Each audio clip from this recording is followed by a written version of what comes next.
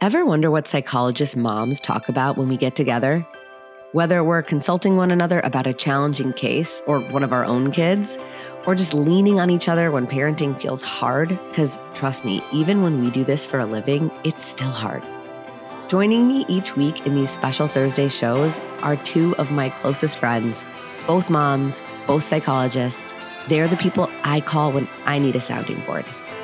These are our unfiltered answers to your parenting questions. We're letting you in on the conversations the three of us usually have behind closed doors. This is Securely Attached, Beyond the Sessions. Hi, everyone. I'm so glad you guys are here. So today's question is from a listener who DM'd me on Instagram to ask this. She said, "Hi, Dr. Bren.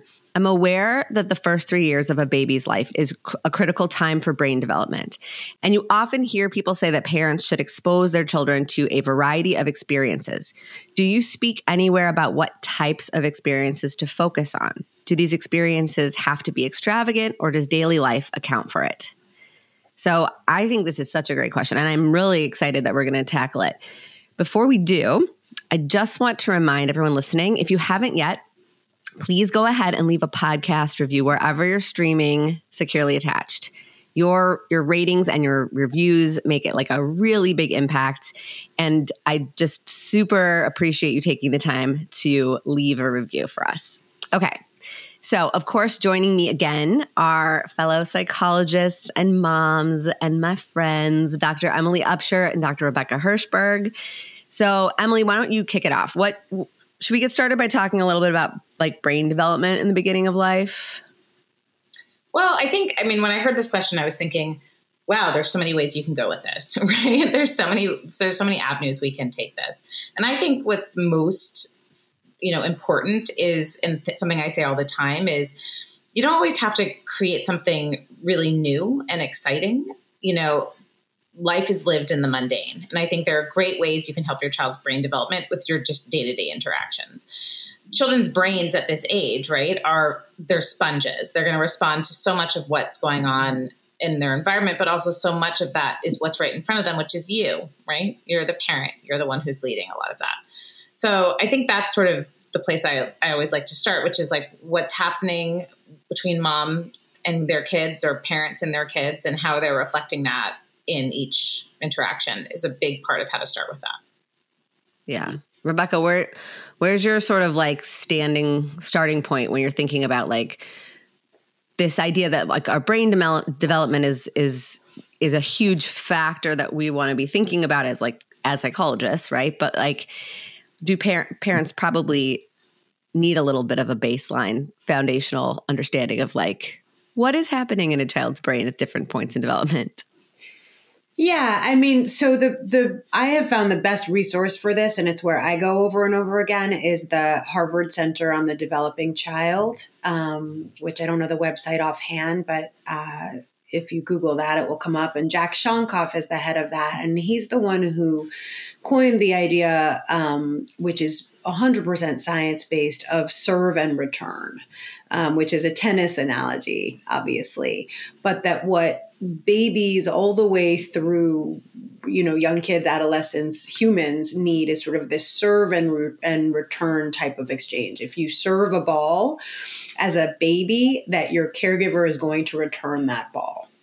And it might be that's when an infant says like, that you look at them and you say, like you see the sort of baby kind of motherese talking. It can be, again, it's this idea that you are interacting on a social level with your facial expressions, with your body language in a way that is attuned to your child. And as Emily said, wonderfully well, that can be in the mundane. That can be walking down the street and naming the different colors of the cars that you're passing. Or, when you're making your child food, talking about the steps that you're taking. And then again, if they're pre-verbal and they start making noises, you're sort of talking, even though it doesn't make sense. And if they have language and they say, I don't want that you can return that with, you don't want this, so just really narrative, reflective serves and returns. And that analogy and concept is something that I talk about with parents all the time, and where I start when we want to think really simply and concretely about how brains develop.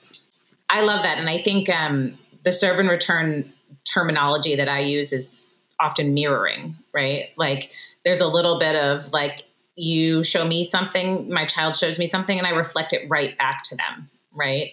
In its most authentic sense, right? So even if it's just, to Rebecca, your point, if it's a coo or a sound or a experimentation with words or other sort of like gross body movements, fine motor movements, it's nice to do a little bit of that mirroring right back to them. And you're right. Like, I think if we go down to the basics of how to build great brain connections, that's really where it starts. Yeah. And I think it's very important to understand a little bit about the human brain when we're thinking about child development. And that is that the human brain is very social. It's hardwired to kind of be always scanning other human people in the environment. And even from like, weeks, days old, an infant will stare longer at an image of facial features in the correct sort of order versus facial features that are sort of randomly placed on a card, because, and that's not learned, right? That's biologically hardwired. We are looking at faces longer. Our brains are just wired to be attending to these social cues in our environment to determine, am I safe or am I not? Right. And this is like part of like the attachment theory, right? We born from like this, the moment we're born, hardwired to form these attachments to these people, these caregivers that are going to keep us safe and help us have a higher chance of survival.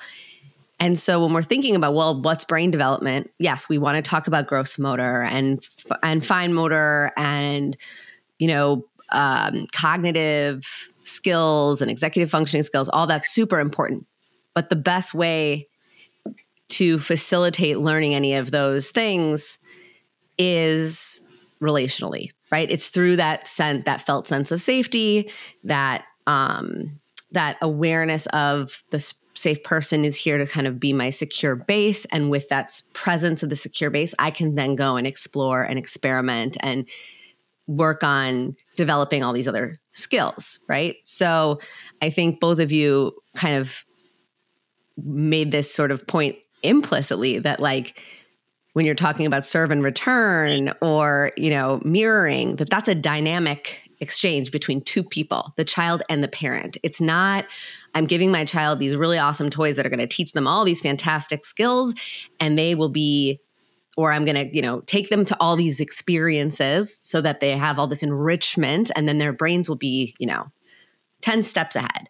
It's really not about the stuff. It's about the relationships that kind of contain the stuff. I had a supervisor say to me at some point, and it was just so perfectly simple, and I repeated it, gazillion times, which is that if a child feels safe, a child will explore. And if a child explores, a child learns, which just sort of hammers out just how foundational that feeling of safety is. And explore may mean for a baby, picking something up and putting it in its mouth.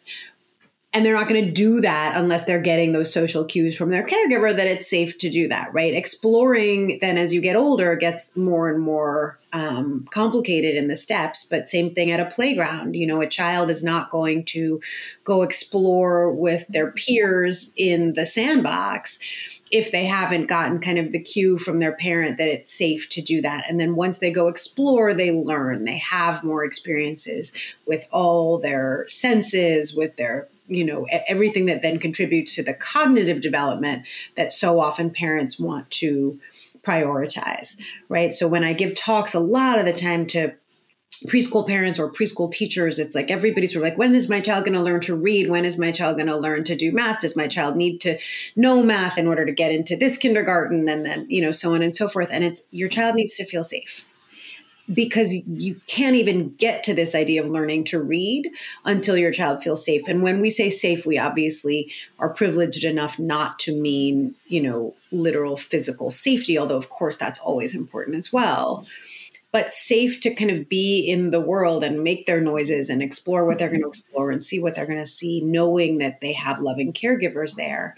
If that second piece isn't there, that learning just never happens. And that's why you see it. Well, I was going to go off on a tangent and talk about the correlations between kind of learning challenges and trauma and so on and so forth. Like the impact of your early caregiving experiences are what literally shape your brain. And so you do see, for example, children who have experienced abuse at young ages, the parts of their brain devoted to learning and memory are actually smaller than the parts of their brain devoted to fear and aggression, because there's a finite number of neural connections that can be made, and it's sort of use it or lose it. And so it really is, I mean, again, I'm getting passionate, so I'm speaking less clearly, but it really is, it's foundational. It's not just, I've talked so much about this, it's not just touchy-feely psychologists sitting around saying like, oh, kids need to feel emotionally safe. Like, let's also, it's like, no, it's science. It literally shapes the structures in your brain, that feeling of safety and those feelings of attachment. Yeah. And is a precursor and a almost like prerequisite, I should say, to learning. You cannot learn unless your prefrontal cortex is engaged. You can't make meaning of the stuff coming in and store it in a way that you can recall it in a useful way if you are in a threat response, if you are not feeling safe, if you are not able, like if your prefrontal cortex is not on, you can't learn. And so I think we're all kind of saying the same thing, which is like, okay, this person's asking like, what do you do to expose your kids to these experiences, and what experiences do you want to expose your kid to for this window of like critical brain development in the first 3 years? And that's a good question. But before you can answer that question, you have to understand that whatever you expose your kid to has to happen in the context of a relationship that feels safe. And also has like a attunement, like, this idea, like you can sign your kid up for music class and, art classes and all kinds of fun things. And that's fine. Totally great. Nothing wrong with that. Although I do caution parents against like over scheduling young kids. But I think we want to remember like 0 to 3 developmentally, what is a enriching experience for them? And it might not necessarily be a ton of organized activities, because that's not really what a 0 to 3-year-old's brain kind of is needing, those sort of structural things. Like, I guess I'm curious what you guys think about like the enrichment classes, like the what after we sort of establish the how. I was going to say, like, I think the fundamental thread through all of that is like, if you're thinking, okay, well, my kid feels pretty safe, like I really think we have a nice attachment. I feel pretty attuned to my kid. I think curiosity, right, is the thread that then extends that a little bit more. And sure, that could be in a enrichment class if that's something you're very interested in. Personally, as a parent, that's always a nice thing to share. But I think being curious about whatever you're doing in each of those discrete moments is more of the learning that happens, right? So each child is able to, like a parent can follow your child's lead on what the things that they're curious about is and be equally curious with them. And I think that can help sort of enrich that experience for any child and any experience that they have. Everybody knows that children get a present and they play in the box. Right? Like they're frustrated because their kid's not playing with the toy. They're like sitting in the box. And I think that's a perfect example of what we're sort of talking about in terms of we can spend a lot of time on the wrapping and all of those things, and what's inside, but some of the simplicity of being really curious about what's happening in the imaginary play and meeting your child at where they are and being curious about what's happening in their internal world is the growth. I think that I was going to mention the box too, or just like a pot and a spoon, can be hours of play right there. But I think the other example that occurs to me, and it was something that happened to me with my son, although I've seen it with many kids, but was we were going to the playground when he was, a toddler. And he stopped on our lawn on the way to our car and wanted to look at acorns, and I found myself saying like, no, we got to go to the car. We got to go to the playground. We're on the way, as opposed to we're not going to the doctor, like we were going to the playground. Same thing. Like you're going to an enrichment class, but if your child wants to stop and look at the acorns, they're learning if you slow down and join them in that sort of attuned way to look at the acorns with them and talk about how cool acorns are. Totally. So again, it's not the what. By all means, make your way to that enrichment class. But if you find that you're sort of anxious about getting there, or that you're kind of rushing your child through other things to get there, maybe it's because that's your priority more than where they are in that moment. If that's a conscious thing, like Emily said, if you have a real interest in this subject, or if you're doing it with another family because you really need social support and you see other moms there, great, but it's, again, then just let's be aware of that and own that as the reason that we're doing it. I'm doing mommy and me music classes because of the mommy part. Yeah. Which is important, but different. Yeah. And I think it's interesting when you're talking about enrichment classes and what's the function, right? For me right now, for example, I have a 3-year-old daughter, and she wanted to do dance. So we signed up for dance, and she has, sometimes she feels a little anxious around separations, and so one of the things that I've realized this dance class has now become is less about dance and more of an exercise in separating. And I am tolerating that. It sometimes takes her, the first day we went, it took her 20 minutes to go into the dance class. And then the next week it was 15 minutes. And then it was 10 minutes. And now she's going in and she's doing it. But if I had this sort of idea, this sort of fixed idea that the goal of dance class was for her to learn this dance stuff and get enriched, have this enriched experience of learning this skill and doing this task. And I had a hard time seeing the value in allowing for the 20 minutes it took her to get into that class and separate from me. And then sort of seeing the value of that class initially being an exercise in separation rather than an exercise in learning dance. It would have been a lot more challenging for me, I think, to tolerate that and to see be like, well, if you're not going to do this, I'm not going to pay for dance classes because it's, it feels like a very expensive exercise in separation. We could do that somewhere else. But now she's able to do the dance. And so I think we also want to think what are the many possible functions of these enrichment experiences? And maybe perhaps some of the function is the task at hand or learning that skill. And some of it is some of the other learning that happens in those moments as well.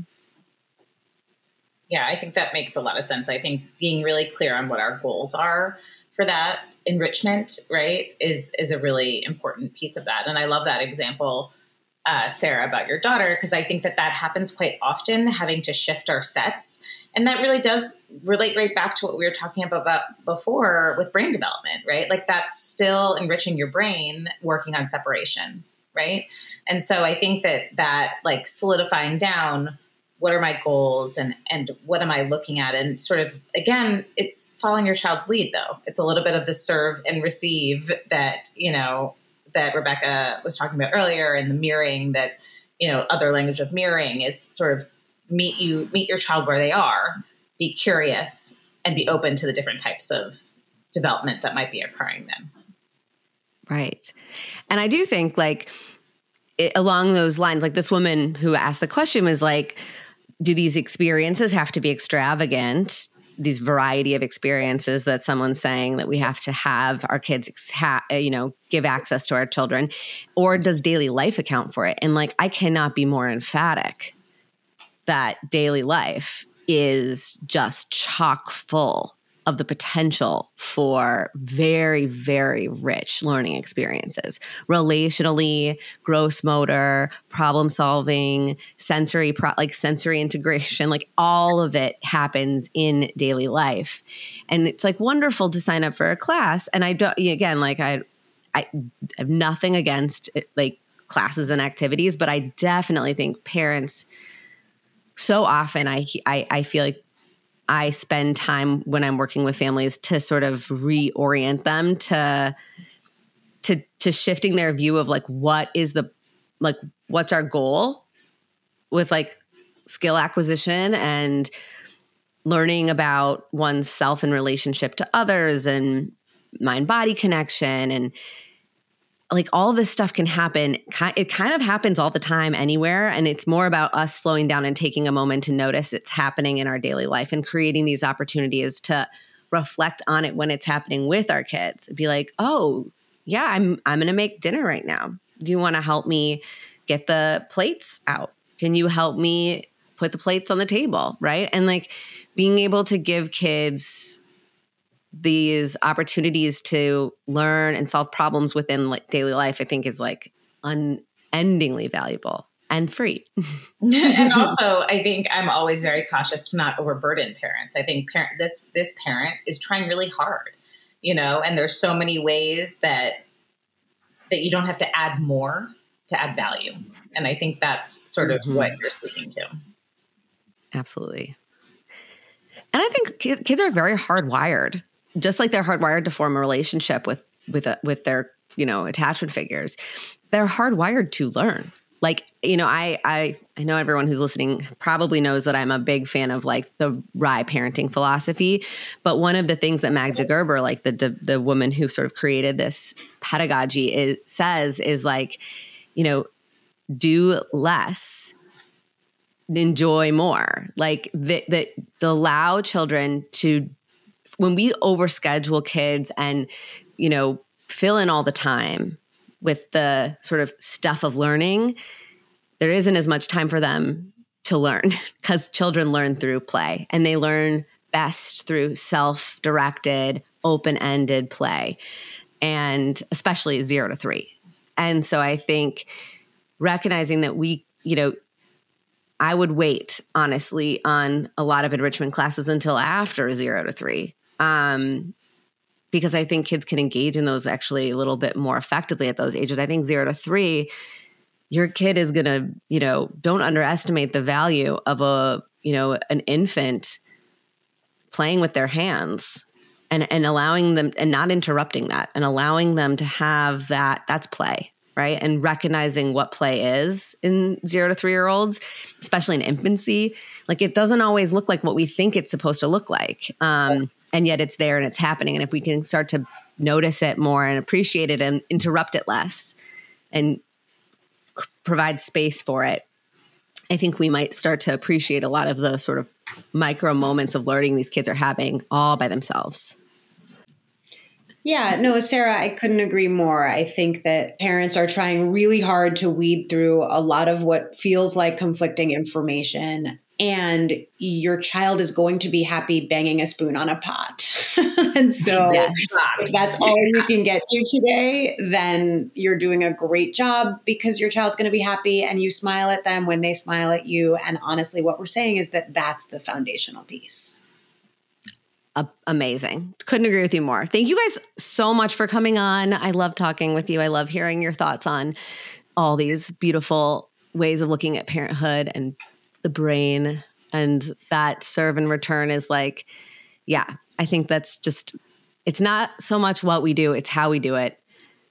So let that be something good to take away from this episode, because I feel like parents feel so much pressure to do all the things and like, you can do less. You can do so much less, but do it with presence and intention and you'll be good. All right. Thanks so much. Thank you so much for listening. As you can hear, parenting is not one size fits all. It's nuanced and it's complicated. So I really hope that this series where we're answering your questions really helps you to cut through some of the noise and find out what works best for you and your unique child. If you have a burning parenting question, something you're struggling to navigate, or a topic you really want us to shed light on or share research about, we want to know. Go to drsarahbren.com/question to send in anything that you want Rebecca, Emily, and me to answer in this new series, Securely Attached Beyond the Sessions. That's drsarahbren.com/question. And check back for a brand new Securely Attached next Tuesday. And until then, don't be a stranger.